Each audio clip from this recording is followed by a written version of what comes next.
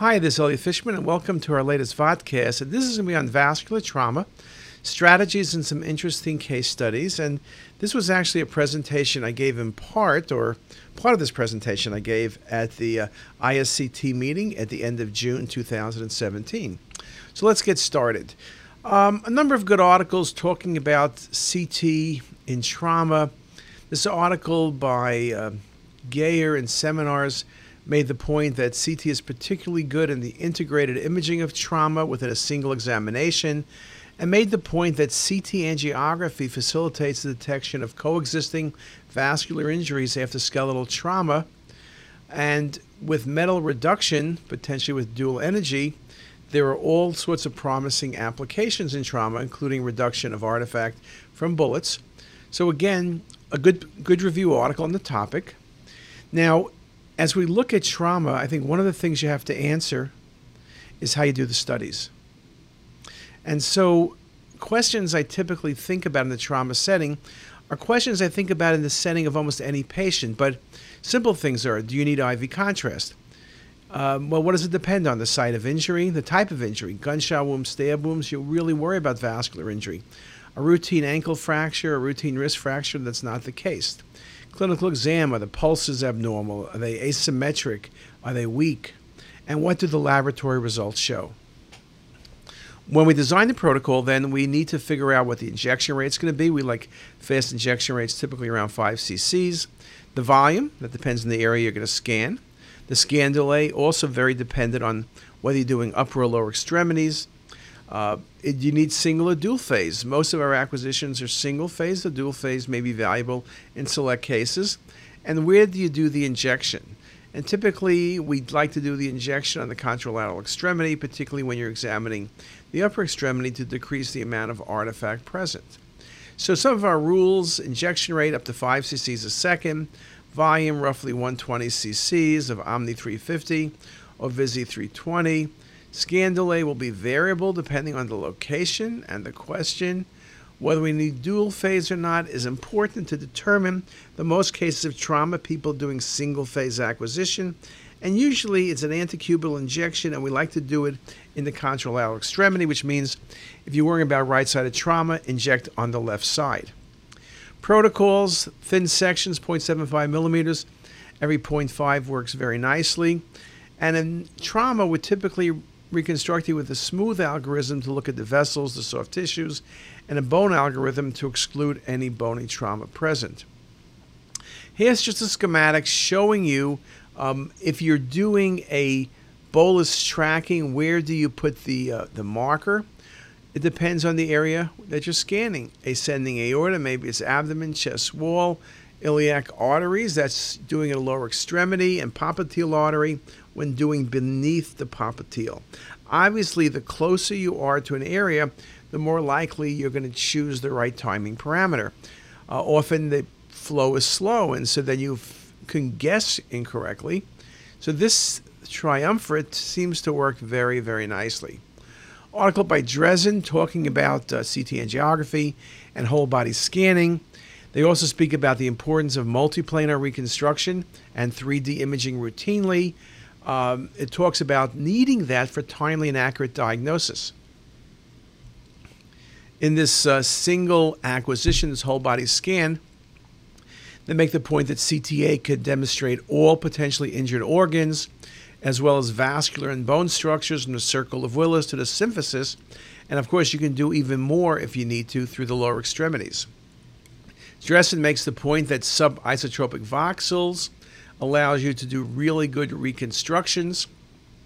That we're moving away from an over-reliance on axial imaging, and thus coronal and sagittals become a routine part of the examination and are not complementary. In his article, in the scan from the circle of Willis to symphysis, those were his parameters. Again, they used thicker sections than we typically do.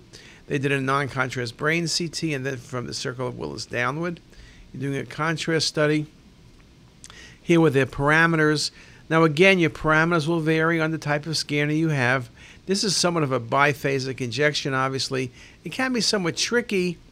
We found usually a single injection rate works very nicely, but there are many ways to skin a cat, and here's just another way to to do that. Now, when we look at some of the tools we have, we mentioned 3D imaging, we mentioned post-processing with multiplanar, coronal sagittal, but then there are other things. There's a vessel analysis tool, which you can use, which allows you to look at curved planar reconstructions. So on this vessel analysis, we think of 5 things: MPR, curved planar, volume rendering, MIP, and now cinematic rendering.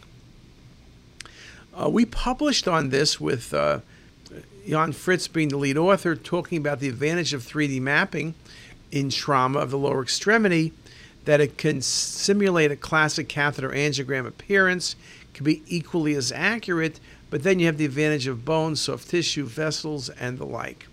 And this 3D imaging, particularly volume rendering, is valuable when opaque foreign matter is indeed present. So there are 3 tools besides just doing volume rendering, one should note: vessel tracking, bone removal, and negative angiographic display. So here's a good example of, with vessel tracking, you very nicely see that the patient has a graft on the left side from the femoral to the popliteal artery. Proximal and distal anastomosis are well seen, and you can see the thrombus in the vessel. And here it is from behind. Again, you can see very nicely the flow. And again, when you think about it, we want to look at the images from many planes and perspectives to optimize the visualization. And in this case also, we can track the vessels. So here's a nice example of tracking the patient's right femoral artery, or in this case, rather, the left femoral artery from behind. And you can see we follow the femoral to superficial femoral to popliteal. You can see the bypass in place. You can see the bypass is nicely patent proximally and distally. So again, you're able to look and follow up with a simple angiographic study. And here's just one more view showing you very nicely the tracking of the patient's vessels in the thigh. There's no partial averaging. By being able to track vessels, you eliminate a lot of the potential pitfalls that can be problematic. Or in this example, patient with an acetabular fracture, disarticulation of the femur is done. And so one of the tools to remind people is we can easily remove different structures. So here we remove the bone, and there it is with the bone gone. And then we take that, and you can see now I'm reconstructing with the femur gone, and I'm looking directly into the acetabulum. So if you're the surgeon and there was a complex fracture here, it would be ideal to look directly into the acetabulum. And you can see the kind of detail by simply changing the lighting model. We get a very, very nice look at the acetabulum, the symphysis, and again, it's customizing the information for our referring physician. Now, when I show bone removal like that, that's a classic bone removal.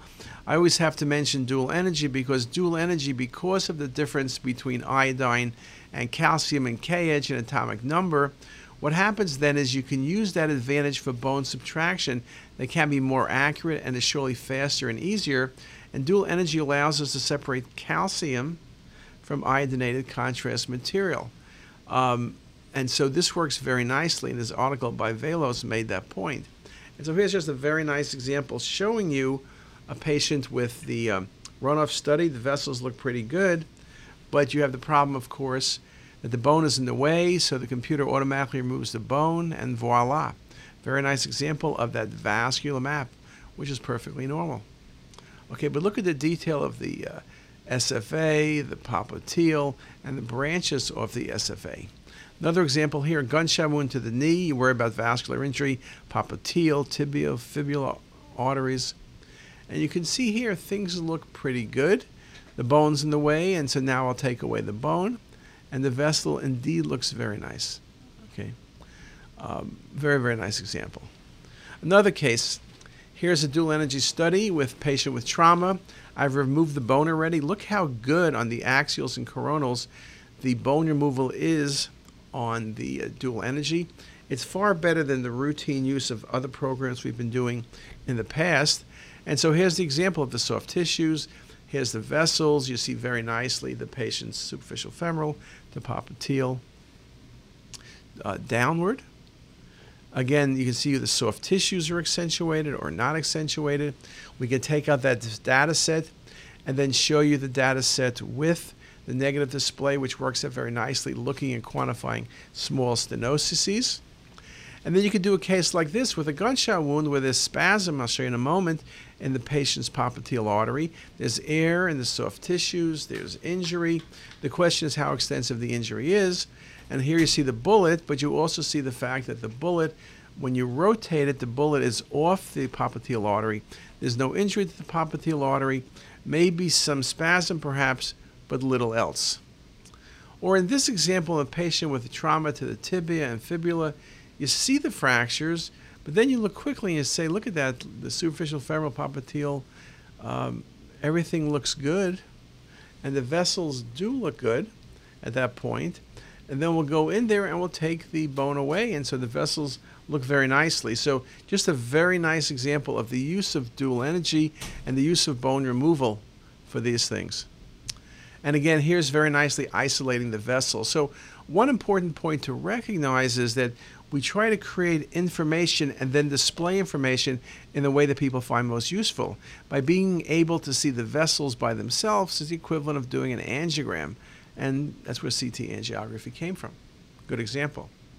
Now, I've showed you a couple cases of 3D imaging with volume rendering in MIP. We now have something new, which is cinematic rendering, which uses different lighting models. So here on your left is volume rendering with a tibial spine fracture. And look at the sharpness and detail of the fracture on your right using this cinematic rendering. And here's a few more appearances. You can see the bony fragments of the tibial spine nicely shown. I could potentially go in there and show you the menisci and tendons, looking at all the soft tissues. And here's just another set of views of that patient. Just a beautiful set of images to be able to look at.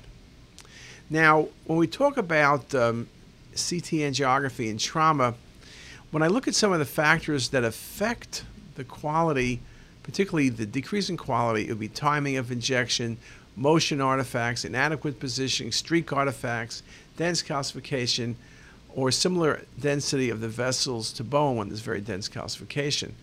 We typically also don't do venous phase imaging. When I talk about these different issues with the data set, usually it comes down to me to patient motion. And I can solve many things. I can't solve patient motion.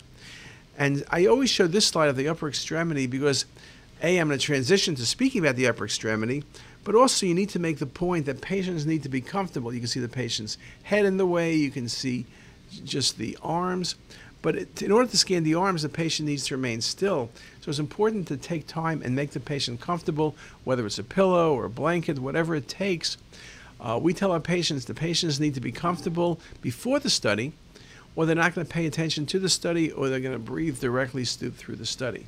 So that becomes very important. Now, in terms of upper extremities, we ideally, though not always, like arms above the head. I usually can do things very nicely, arms by the side, but above the head can be valuable in opening up the axilla. Scan delay typically 25 seconds, injecting up to 5 cc's a second, and a scan parameters of 0.5 millimeters every 0.6. You can see in this example, I have the patient's arms over the head so the patient is comfortable. They're not moving during the study. And whether I'm looking at the bone or the soft tissue, whether I'm looking at the vessels, I can see everything. I can rotate the patient around so I have the right view, the right perspective. And again, the patient needs to be comfortable. If not, you're going to have all sorts of issues with motion and artifact.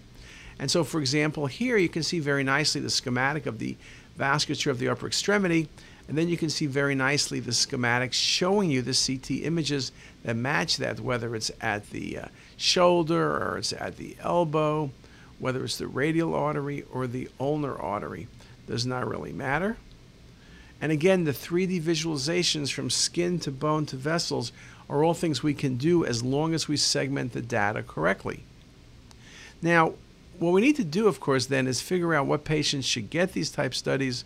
Well, you want to look at some of the ideas of vascular injury. Typically, there's clinical signs considered hard signs, hemorrhage, absent pulses of overt ischemia, audible bruit, palpable thrill, and then there's some of the softer findings. And it's often with the softer findings that we typically will be getting CT.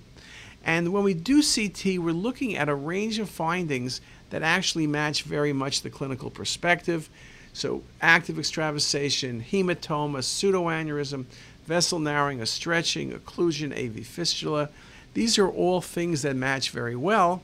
And even the earliest articles showed a very high accuracy for CT. These are in the patients with more severe injury and very large bleeds. And we do better over time.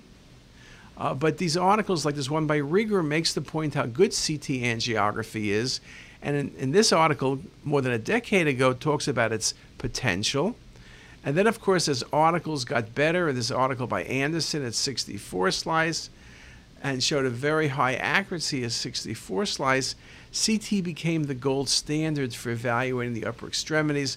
This article by Bosler, arterial injuries of the upper extremities in the settings of both blunt and penetrating trauma are within the realm of CT, whether it's spasm, compression, dissection, AV fistula, or formation, pseudoaneurysms, anything and everything CT is very good to look at, and that the current multidisciplinary team approach really is ideal in those cases. And when, just like you look at pancreas and liver, here we look at trauma, and again, key information about the vascular structures is something that's necessary to provide.